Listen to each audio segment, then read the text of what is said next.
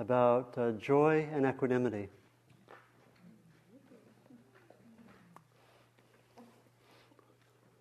You like that?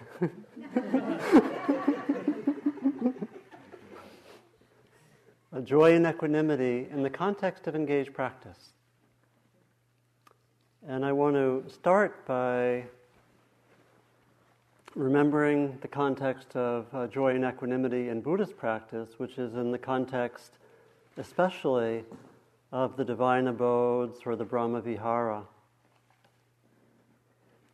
And I want to explore these qualities in that context especially because I think there's something really precious and valuable and subtle about this teaching, particularly for our work with challenging situations in our work, in our personal lives, in our program, in whatever we're doing, because it's this very beautiful and subtle teaching that I find myself, as I explore it more and practice it more and study it more and teach it more, the subtleties and the depth become more apparent.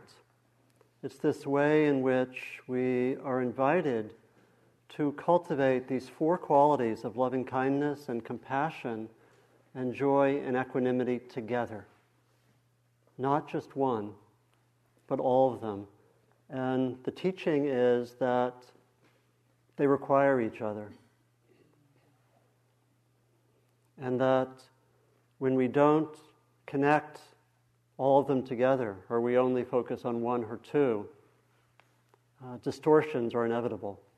When we only focus on love, or only focus on compassion, or only focus on joy, or only focus on equanimity, then distortions arise which can really both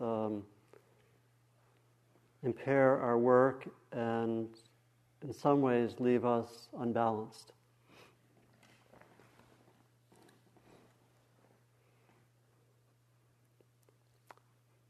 The Brahma Vihara, the divine abodes. Again, Vihara, a word that we find in our chant in the evening, where we have Vihare in our text. It means dwelling place or abode or house, and Brahma is the king of the gods. So in a sense, it's the states of loving kindness and compassion and joy and equanimity are the states of gods and goddesses. It was like Masai was saying, the archetypes are real in that sense that it's said that when we are in these states, we are not just being something like those archetypes, but we're actually embodying them. Loving kindness, the first, is said to be the natural state of the open heart which wishes well. When that open heart encounters pain or suffering, it becomes compassion. They're not different hearts. They're the heart in relation to different contexts. When the open heart encounters happiness or joy or beauty, it becomes mudita or sympathetic joy. And it's sometimes said that when nothing special is happening, it's equanimity. Or it's, by some commentators, it's linked to the neutral quality of things. But it's also understood as the rudder or the particular balancing factor of these four.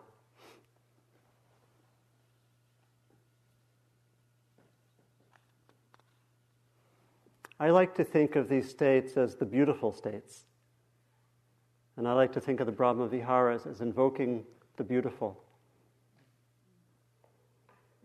And I'm reminded of how it's really, and I think we can relate to this in our work with music, that in a way when we are with these states, as I was mentioning in the other talk I gave, we're moving towards those deep resources which sustain us. When we invoke the beautiful, we're gathering resources that both sustain us on an everyday basis, but also help us especially when things are difficult, when things are really challenging. We call on those resources, and in a given moment, when we're feeling unbalanced or overwhelmed or triggered, as we were exploring earlier in the retreat, we can invoke these qualities.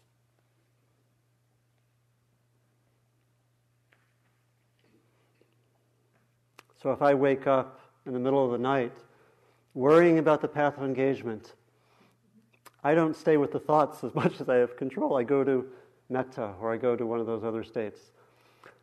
Just a hypothetical example.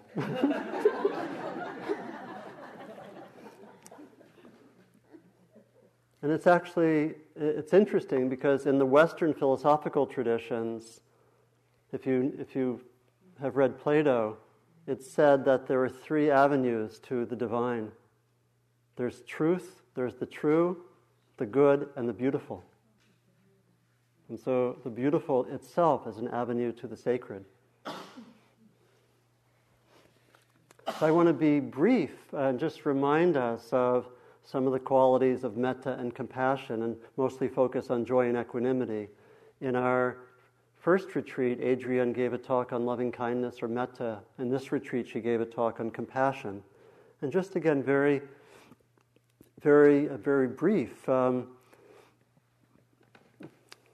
As in the way of understanding these qualities, as in a way resources that we build that complement with the work of going into the difficult with insight and mindfulness.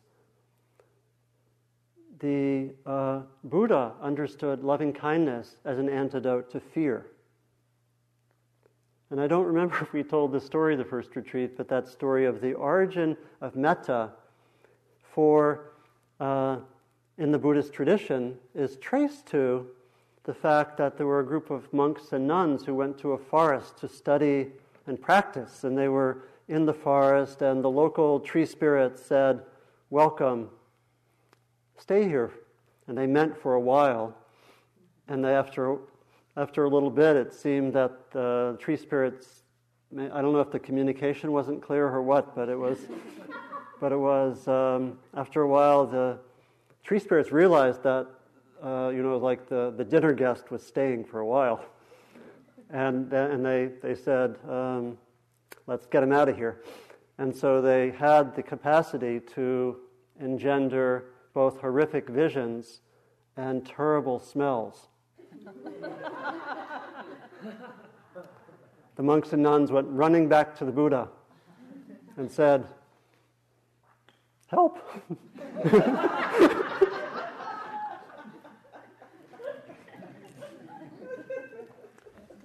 It's a direct translation. But, and the Buddha at that point gave them metta. The Buddha gave them metta as an antidote, direct antidote to fear. So I think it's very helpful to come back to that sense of sometimes we go into the really hard stuff, and sometimes we build resources. Sometimes we need to go back and forth when the moment's appropriate.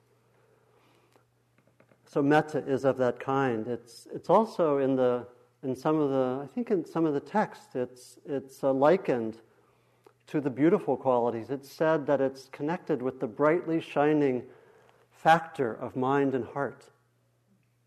Brightly shining citta, it's said to be.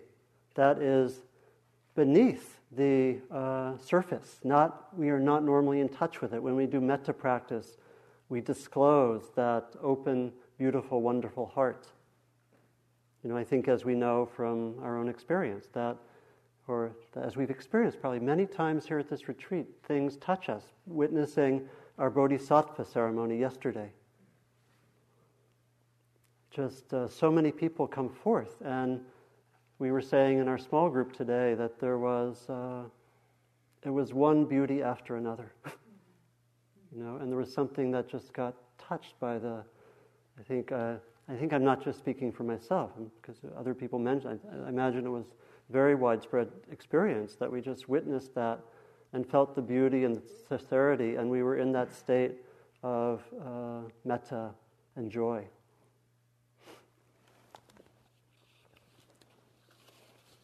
And it's good to remember this very subtle teaching of the far and near enemies that Adrian mentioned.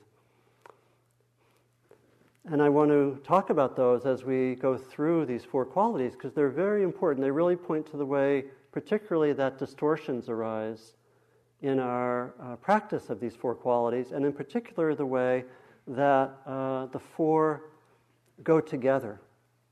That for metta, we can remember that the far enemy is obvious. It's some kind of hatred or aversion. The near enemy, more subtle. It's said to be, classically said to be, a kind of attached or possessive love. And it can look like metta. It can look like loving kindness. And a lot of our practice is to notice where metta gets distorted. We often talk about metta practice as a kind of purification practice. Compassion is literally, I think in the literal translation of the word karuna would be quivering of the heart in the face of suffering. Quivering of the heart. And again, it points to the way that there's this natural state of the heart in presence of suffering. Something happens when the heart is open. And as Adrian was saying a few days ago, it's helpful to remember that they're both more receptive and more active dimensions of compassion, not just receptive.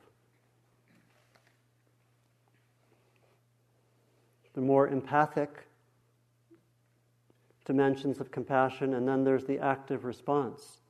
And I think often of the images of Avalokiteshvara Bodhisattva in the lower hall. As many of you know, where I've been most Wednesday, I've been teaching, and there's this big, beautiful, I believe, Tibetan image of Avalokiteshvara, right as he is becoming she, it seems. Avalokiteshvara is a transgender bodhisattva, as you may know, because it's very interesting. I don't know all the dynamics of this, but the bodhisattva compassion is male in India and becomes female in Tibet some of the time, and then in China all of the time. And so, but it's interesting. It's interesting how, but in any case, the image in the lower hall is one of 1,000-armed bodhisattva of compassion. And each of the arms has a hand, and on each hand there's an eye.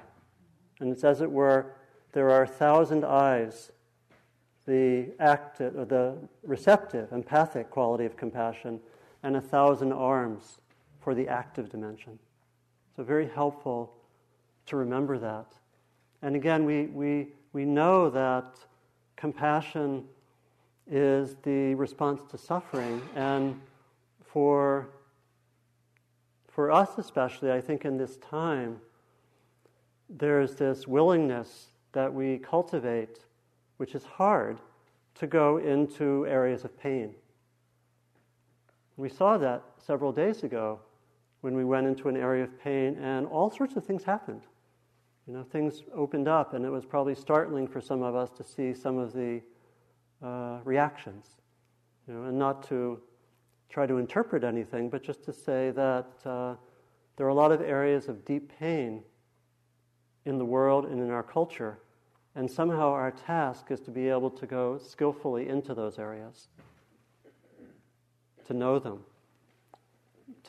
and to have what we were calling that container, to be able to do that well. Not so easy as we learned, as if we didn't know, very quickly.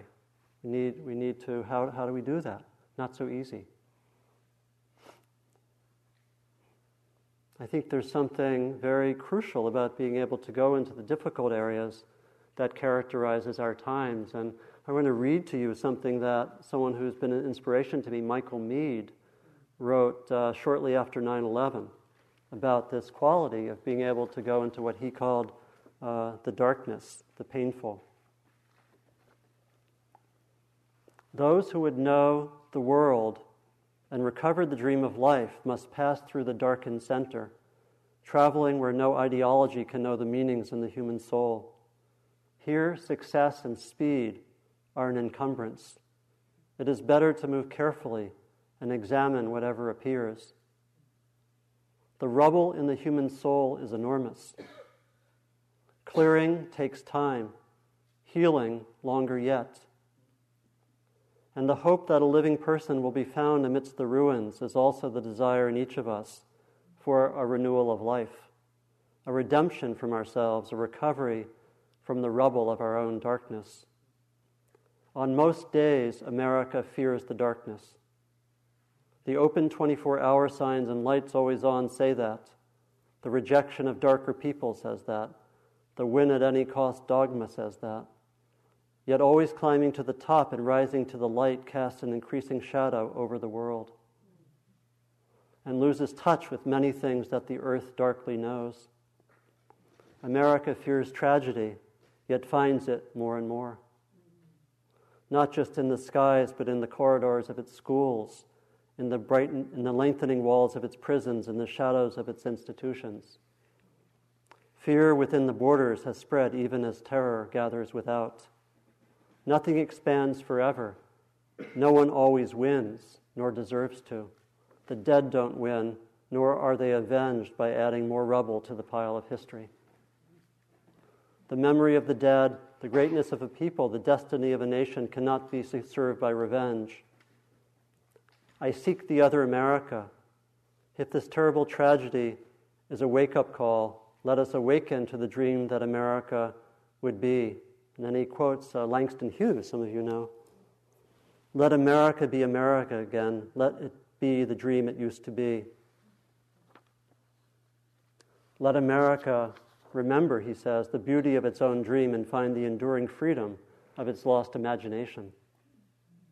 So again, he's invoking the imagination, which really brings me to move to the third of the Brahma Vihara, which is again you're starting to see that interconnection that he's invoking. Just as he talks about the ability to go into the difficult, the dark, he invokes the imagination as we were exploring the ability to touch the beautiful, to touch joy, that one can't stay very much in a difficult place unless there is access to joy.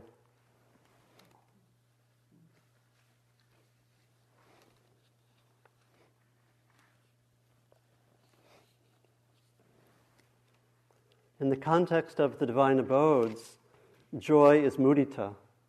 And I think all of you know that this talk is about the 4 houses at Spirit Rock. And we're past the council house onto mudita. And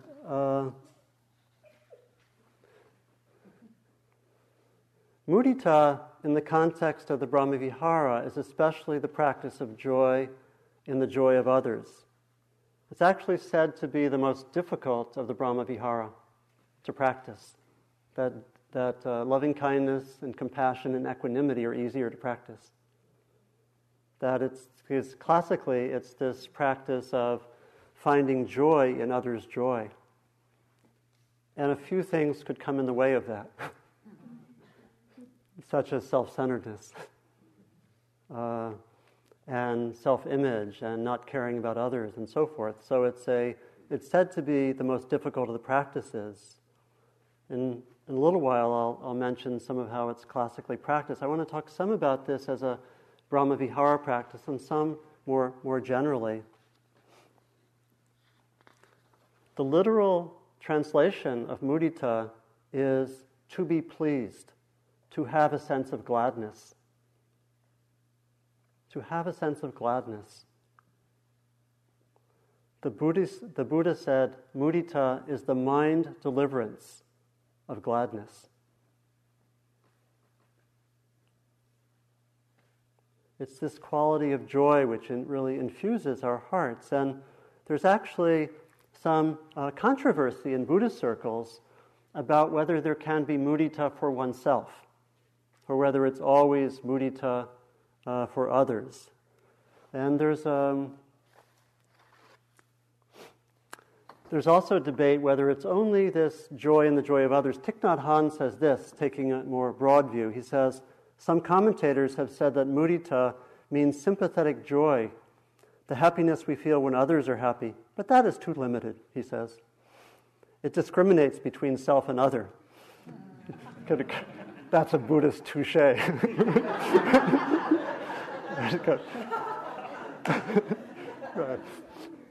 You get the sense of these internal debates within the tradition, right? It's kind of interesting. It discriminates between self and other. A deeper definition, because he's pulling rank or something. Okay, any followers of Thich Nhat Hanh? That's any. So I hope that was. I'm very respectful. Okay. He already knows. Okay. A deeper definition of mudita is joy that is filled with peace and contentment. We rejoice when we see others happy, but we rejoice in our own being as well. How can we feel joy for another person when we do not feel joy for ourselves? And some people, in fact many people, in fact me, or I, I like to interpret mudita for self as gratitude. And so what we've been doing for a number of times during our retreat is practicing the cultivation of joy in relation to one's own experience through practicing gratitude. And isn't it remarkable how a few moments of gratitude can shift consciousness? You know, as we've seen many, many times. And so when we do gratitude practice, we are practicing, I believe, the third Brahmavihara. And it's especially helpful for people who gravitate to identify problems. I include myself as one of those people. And in the last 2 years, I've been doing a lot of gratitude practice, and particularly doing it at retreats and then bringing it into daily life. And it is part of my daily practice that I try to do a few times a day. But during the retreat, I would do gratitude practice just a very simple way, just to, at first I sort of accumulated some things I was grateful for. You know, and some of them were more personal, some of them were about life or consciousness or whatever, the path, really whatever occurred to me. But I wrote down the most central ones, maybe 10 or 15 of them, onto a piece of paper. And then I would simply go to what came to me in the moment, to really go to that sense of gratitude. So I would just sit there and say, what am I grateful for? And just let come what would come. And I would do it for 5 or 10 minutes at the beginning of every sitting. And doing it like that, so it would be, maybe 10 times a day, and then bringing it into daily life, I really noticed how it shifted some this tendency, which again, I know many of us have, which is connected with some virtues and some great qualities, just to go right for the problems. You know, it's just when we're in a situation, we see what needs work. We go to the negative. We look and we see that. And again, there are very important qualities, abilities there. To be able to see those things is very helpful, but it's often in a way gets unbalanced. That's really the point. It's not that seeing problems is a problem. I won't go into that paradox that I was feeling circling around, if anyone... Okay.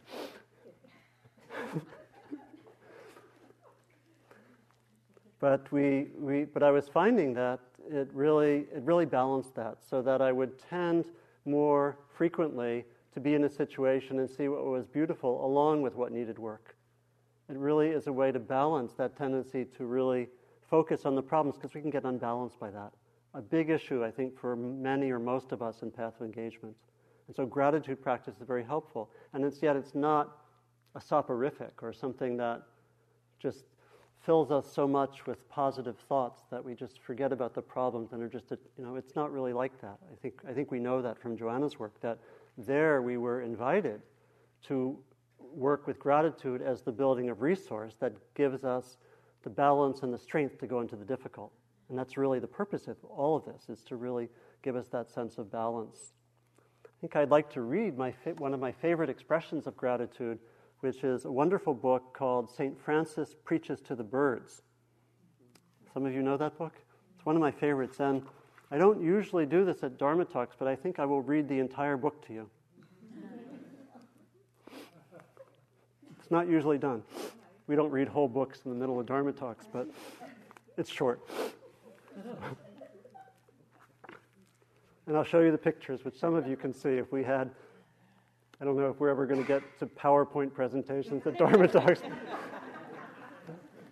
This is St. Francis.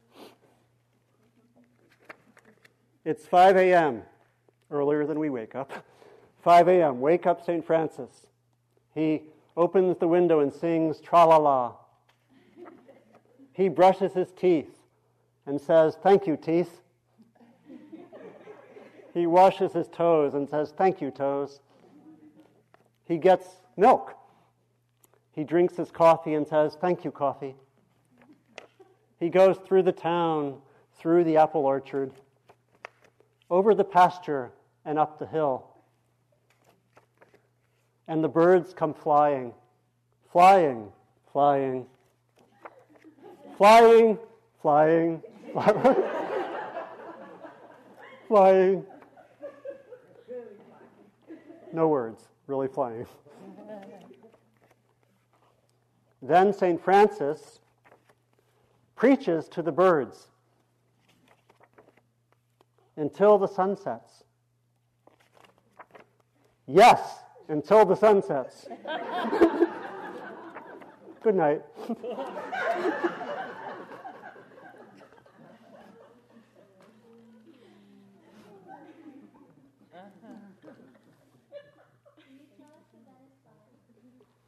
Well, it's by Peter. Let's see, Peter Schumann, the person who developed the first originator of the bread and puppet theater. Some of you know in Vermont. Wonderful institution that really connects the heart, spirit, service, and art.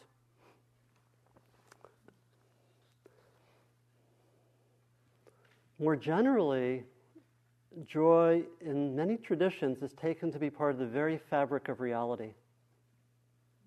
Some of you know that in Hindu tradition, the basic formula for the nature of things is Sat Chit Ananda. Sat is being, Chit is knowledge, and Ananda is bliss. So there's a quality of joy that's very much in the very fabric of things. And yet, for us, we often have the joy shut down as we grow older. You know, if we can reflect on ways that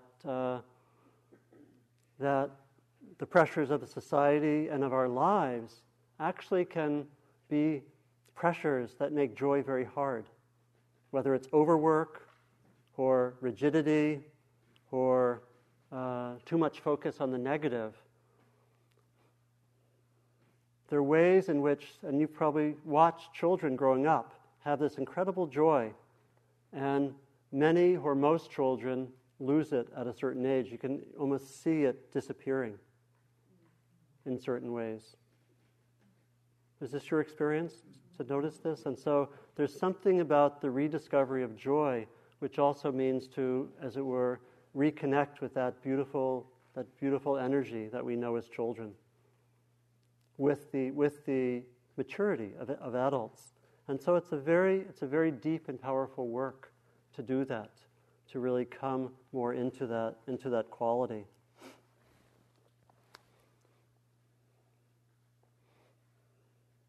I think one of the great parts of our work and a way in which we can see that balance of the four Brahma-vihara is to learn how to bring that quality of joy into the difficulties that we find. To bring, and it might be to bring art or music. There's this very intense poster that I got some time ago, which is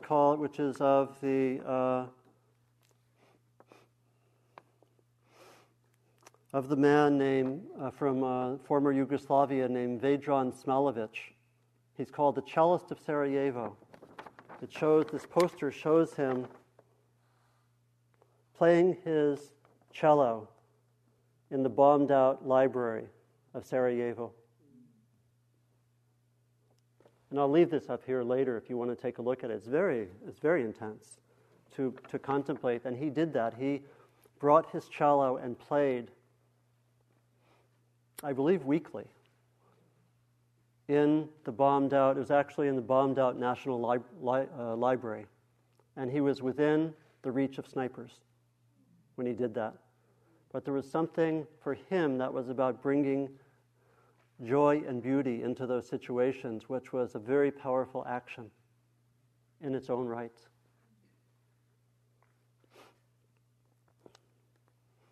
Because it's very, one of the qualities of joy, especially as it's balanced with the other dimensions, with compassion and with equanimity, is that the joy can be there even when there are very intense difficulties. There's a very powerful book that's one of my favorite books about the life of a woman named Etty Hillesum. And some of you may know that she was a Jewish woman who lived in Amsterdam. She wrote a journal called An Interrupted Life, which began in 1941 and ended in 1943 because she died at Auschwitz. And in this journal, we see a very, in some ways, immature young woman transform incredibly in the face of a lot of suffering and pain and threat.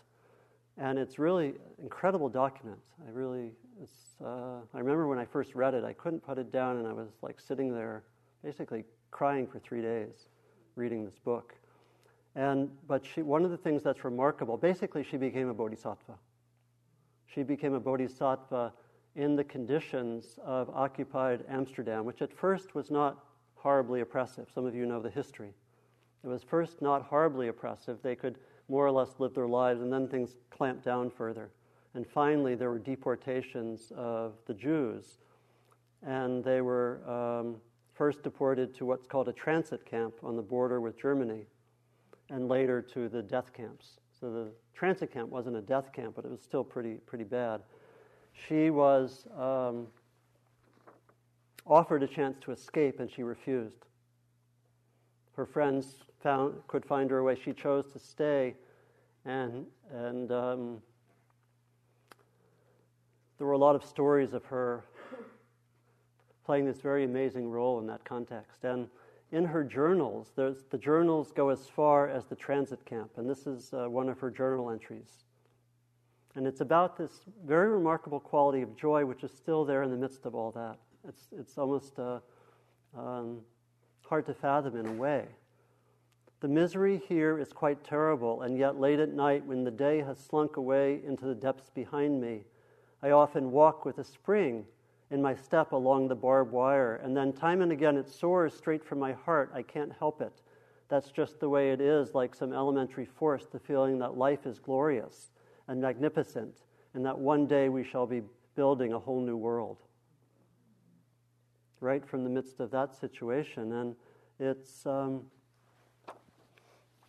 something that I believe we are intending to cultivate, the capacity to be in touch with that joy, and it's something that can, I think, be accessed in various ways. One of the most interesting experiences for me came doing, it's probably 7 or 8 years ago. I was doing the 2-month retreat here, and probably about 6 weeks into it, on one particular day, I woke up, I hadn't slept well, I was really, really irritable. Nothing was going right. And I was really filled with joy. And I said, what is that about? And there was something that was, because it goes against the conventional thinking, right? That happiness is connected with things going well. But what it was really pointing to, I think, was that there was some deeper joy that is beneath whether or not things go right in a given context. And it was very remarkable to me because it really, I was kind of shocked at first by it because it stayed. And I was sleepy, I was irritable. And still there was this joy that was there, a contentment. I think it was a contentment I think it was connected with awareness. I was content because I was, in a way,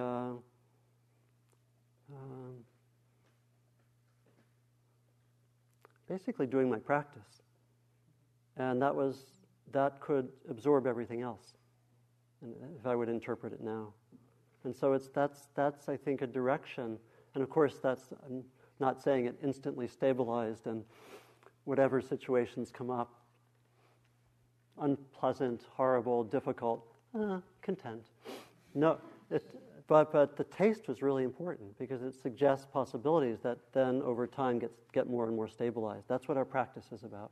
That's a potential for us as bodhisattvas. It's a potential for us as we work, but it takes that cultivation of the practice of joy, whether it's through gratitude or through being with nature, being with beauty, being with art, being with the traditional practice of joy, which is to invoke phrases like, may, in relation to another person, may your happiness increase, may your well-being increase, just like the metta practice uses phrases.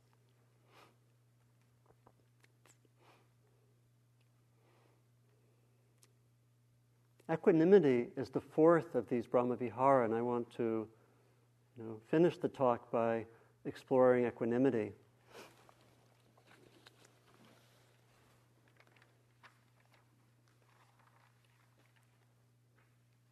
It is a quality that as I have, again, studied and practiced it more, I've kind of fallen in love with equanimity, if that makes any sense. It's really a very remarkable quality. And I had so much fun studying and writing about it. And if you've read the equanimity chapter in my book, you know that I thought I discovered 10 new near enemies of equanimity. I forgot to do the near enemies of joy. Better go back. Oh my gosh.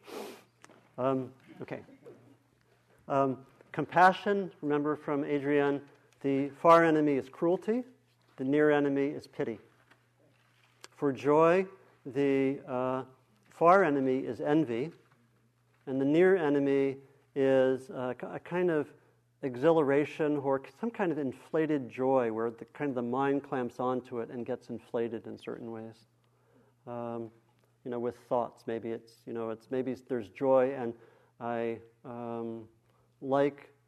I'm really happy about the strawberry, and let me make sure I get a lot more, and better get more before the other meditators come to the hall. Or that would be, that would be a joy that you can see how it gets out of balance. So for equanimity, it's this very powerful area, and it's also something that, for people concerned about the suffering of the world, can at first appear escapist. For many of us, we might look at the equanimity of Buddhists as suspect. What is this equanimity? The world is burning. How can you sit there being equanimous? What is this equanimity? What does it mean? People are being blown up in Iraq. There's tremendous suffering in 100 places we could name. There's suffering in our own hearts. How can we cultivate equanimity? What's the point? Shouldn't we be just using all our resources to deal with the suffering? Convincing, huh? That voice is a strong one. And yet the teaching is that there's something incomplete if we stay with the first three. Or if we just devote ourselves to compassionate action and don't have the equanimity, there's something that can get distorted. It's the wisdom dimension that we bring in there. And it gives us certain qualities of mind that become really important in our work. In turn, equanimity that doesn't have the qualities of loving kindness and compassion and joy itself gets distorted. And so we can go the other way. That's why this beautiful teaching about them all being necessary together is so vital. So equanimity literally means balance. Upekkha literally means balance. And it's this sense that we develop, or this capacity that we develop in the mindfulness practice, or in many of our practices, to be with what's happening with more and more balance. In a way, with a certain quality of evenness. To be able to be increasingly with anger or fear, the quality of equanimity really means to be, it might mean to be triggered, but then come to balance. Or it might mean to be with the unpleasant or the pleasant and maintain a quality of balance. Balance means to be able to be mindful, to be wise, not to be simply reactive. And so equanimity is a quality that's developed quite naturally when we just sit with a pain in our heart, or a pain in our knee, pain in our back, and we watch how the mind goes all over the place. And over time, we learn how to be with that pain in a way that can open to it and be present with it, without being reactive, without trying to push it away and run away. And again, there are all sorts of questions of how to be skillful, but equanimity is that ability to be with that with some balance. Equanimity isn't the same as calmness. There can be a lot of stuff happening, but equanimity is like the eye in the hurricane. It's the quality of stillness and witness, even if things are moving around a lot. So we can be so equanimity doesn't mean that you move slowly, that we have this very calm life. We can be equanimous and be very fast and even speedy, because it's the quality of attention, not the content of what's happening.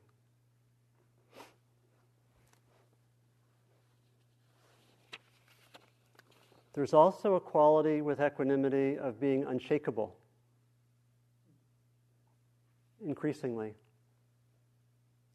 As we work and develop balance, it's really a question that, in a way, we come to know the territory of that which knocks us around. That's what our practice does.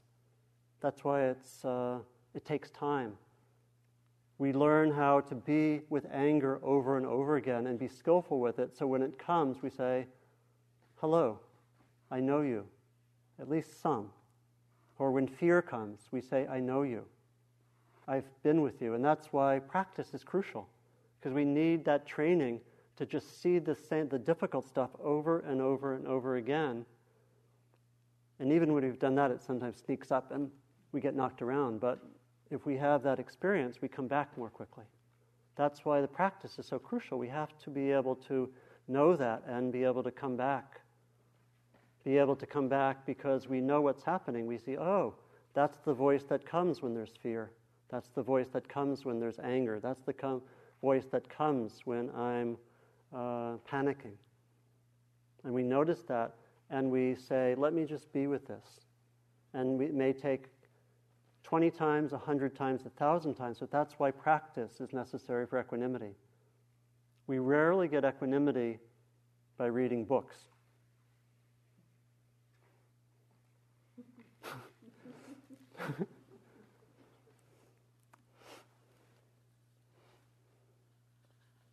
That quality of unshakability is expressed by the Buddha in a talk that he gave to his son. How'd you like to have a father who told you, develop equanimity, son? That's what the Buddha did. Rahula developed meditation that is like the earth. For when you develop meditation that is like the earth, agreeable and disagreeable contexts will not invade your mind and remain. Just as people throw clean things and dirty things, excrement, urine, spittle, pus, and blood on the earth, and the earth is not horrified, humiliated, and disgusted because of that, so too, Rahula, develop meditation that is like the earth. For when you develop meditation that is like the earth, agreeable and disagreeable contexts will not invade your mind and remain.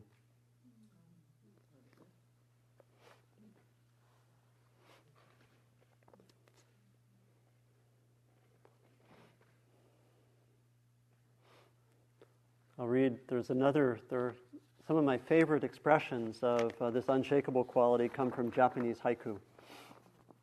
And a lot of them, for whatever reason, have to do with the equanimity of the mind in relation to lice.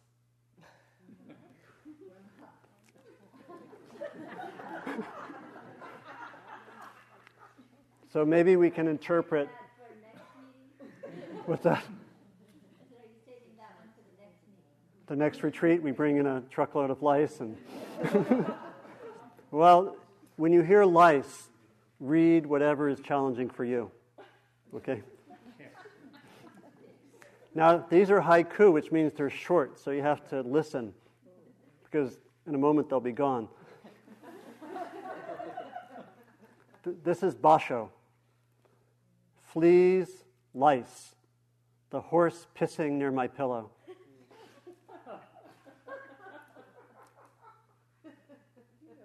That's an equanimity haiku. Because he's just describing it, right? He's not saying, I really wish I had placed the horse somewhere else.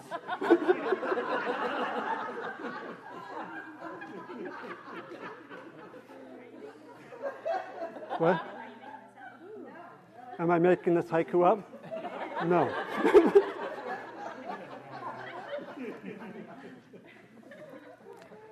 But thank you for attributing it, possibly.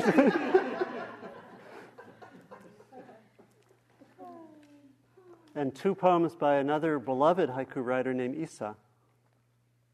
And again, I think these are equanimity haikus, which is really just seeing the situation as it is, basically without commentary. Just seeing what's happening. I'm sorry it's so small, but please do practice your jumping, fleas of the house. One last one. This is in reference to a very beautiful mountain area called Matsushima in Japan. Now you fleas.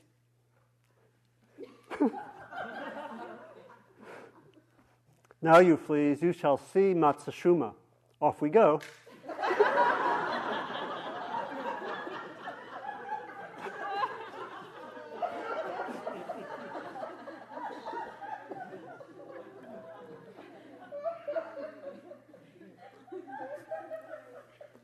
So I could say a lot more about equanimity with, maybe I'll post them. And there are other qualities which are really important to equanimity. I think equanimity carries the wisdom factor. So equanimity is inseparable from insight and understanding. A lot of it is insight into causes and conditions. It's that long view that I was talking about when I talked about Dr. Ariyaratne having a 500-year plan. It's that quality of being able to see the causes and conditions that lead to a situation. Maybe having this broad understanding of, the centuries and centuries that led to some of the forces that we're trying to work with. I remember when, in the group, I guess it was, I don't know if it was yesterday. My sense of time, probably like yours, is it wasn't now. It wasn't now, but sometime in the past. When we had small groups, And we were and we were asked to say what were some of the external social factors that led to some of the difficulties. And my first impulse, I was in that group, was 3,000 or 4,000 years of history, right? And equanimity sees that. Again, the other factors are necessary. We could take 3,000 or 4,000 years of history, and that could make us just as if we were sitting on a mountain watching it, not concerned, kind of above it all, right? So that's pointing towards the near enemies of equanimity. But the quality of understanding has to do with this very long view, seeing of causes and conditions, being willing to investigate the whole field of events and understand, have insight. For me, it's been really crucial to do that sometimes in interpersonal difficulties, where I can as the French say, to understand is to forgive. When we really, and there's a passage from Longfellow that I don't remember now, but I'll paraphrase. He said, if we could really know the secret hearts of our enemies, we would harbor no hostility. Very crucial for people working with those with whom we're in conflict. Or I think someone else said that if we really knew where someone was coming from in the depths of the heart, there would not be that polarization.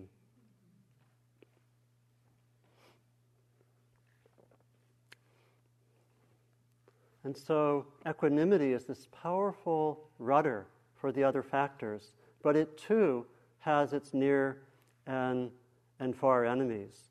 The far enemy is obvious. It's a kind of agitation. The near enemy, classically, is called indifference. The near enemy of equanimity is indifference. It's the lack of the heart being open. It's using understanding and knowledge almost as an excuse to shut down. We could say as a defense mechanism. Very common. One of the reasons that I came up with 10 or 11 different near enemies of equanimity, many of them not talked, well, almost all but one not talked about by the Buddha, was that I think I have I've, in my conditioning, had some of those tendencies. That's why I came up with 10, because I know them well, and I'll just mention them briefly. Some of the ones some ways that, some qualities that can, in a way, masquerade as true equanimity. And you can think about them, they're lacking something about the first three qualities, loving kindness or compassion or joy. So I said that I thought that privilege can look like equanimity. I live on the house on the hill. I go about my life. I'm at peace. That can look like equanimity, but it's based on a distance and a self-centeredness. And in many cases, a direct relation to others' suffering. Escapism can in a sense look like equanimity. I feel pretty balanced, I'm content, nothing ruffles me, because I'm escaping from my own and others' problems. And again, a kind of defense mechanism. Denial and delusion can sometimes look like equanimity, or there can be denial and delusion, and someone can think, I'm equanimous, or complacency, or resignation can look like equanimity. In a sense, acquiescence to oppression can look like equanimity. And again, I think these are linked with kind of like, almost like defense mechanisms, so we don't care, we don't open ourselves up. We can be numb and think we're equanimous. And so the teaching here really is to remember those four going together.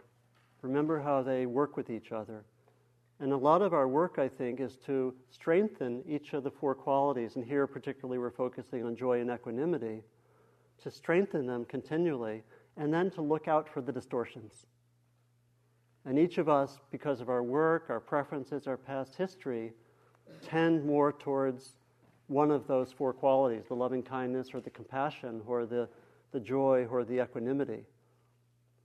Perhaps if we're with a lot of suffering, we tend towards compassion as an important quality.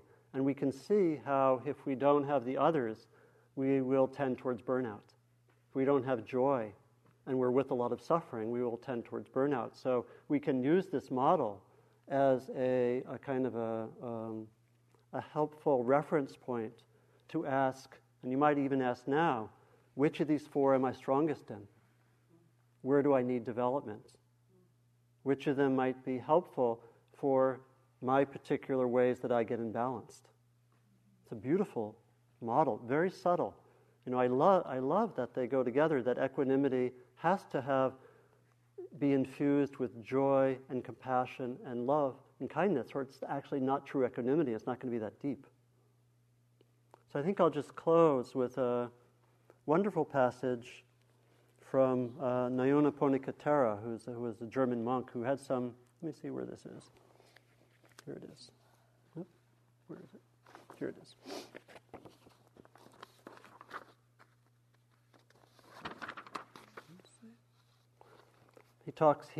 He was a monk who has one of the most beautiful short writings on the Brahmavihara, which is called the Sublime. I think it's called the Sublime Abodes, and it's accessible on the Access to Insight website. If anyone wants to look there. Equanimity, he says, is the crown and culmination of the four sublime states. But this should not be understood to mean that equanimity is the negation of love or compassion or sympathetic joy, or that it leaves them behind as inferior. Far from that, equanimity includes and pervades them fully, just as they fully pervade perfect equanimity. Love imparts to equanimity its selflessness, its boundless nature, and even its fervor. For fervor, too, is part of perfect equanimity, strengthening its power of keen penetration and wise restraint. Compassion guards equanimity from falling into a cold indifference and keeps it from indolent or selfish isolation. Until equanimity has reached perfection, compassion urges it to enter again and again the battle of the world. Joy gives to equanimity the mild serenity that softens its stern appearance. It is the divine smile on the face of the Buddha, a smile that persists in spite of his deep knowledge of the world's suffering. Equanimity rooted in insight is the guiding and restraining power for the other three. It points out to them the direction they have to take. Equanimity guards love and compassion from being dissipated in vain quests and from going astray in the labyrinths of uncontrolled emotion. Equanimity does not allow sympathetic joy to rest content with humble results. Equanimity gives to love an even, unchanging firmness and loyalty, and endows it with the great virtue of patience. Equanimity furnishes compassion with an even, unwavering courage and fearlessness, enabling it to face the awesome abyss of misery and despair which confront boundless compassion again and again. To the active side of compassion, equanimity is the calm and firm hand led by wisdom, indispensable to those who want to practice the difficult art of helping others. And here again, equanimity means patience, the patient devotion to the work of compassion.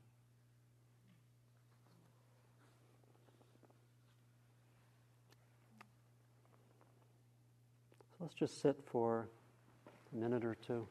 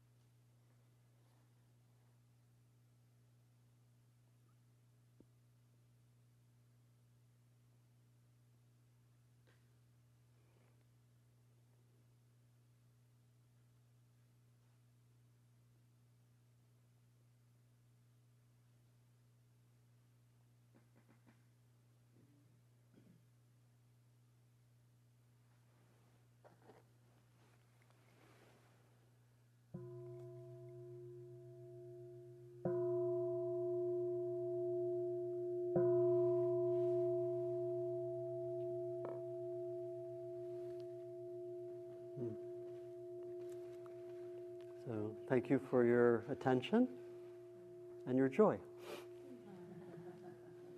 And we will have about 25 minutes of walking and then come back for the last late sitting with chanting at the end. Thank you for listening.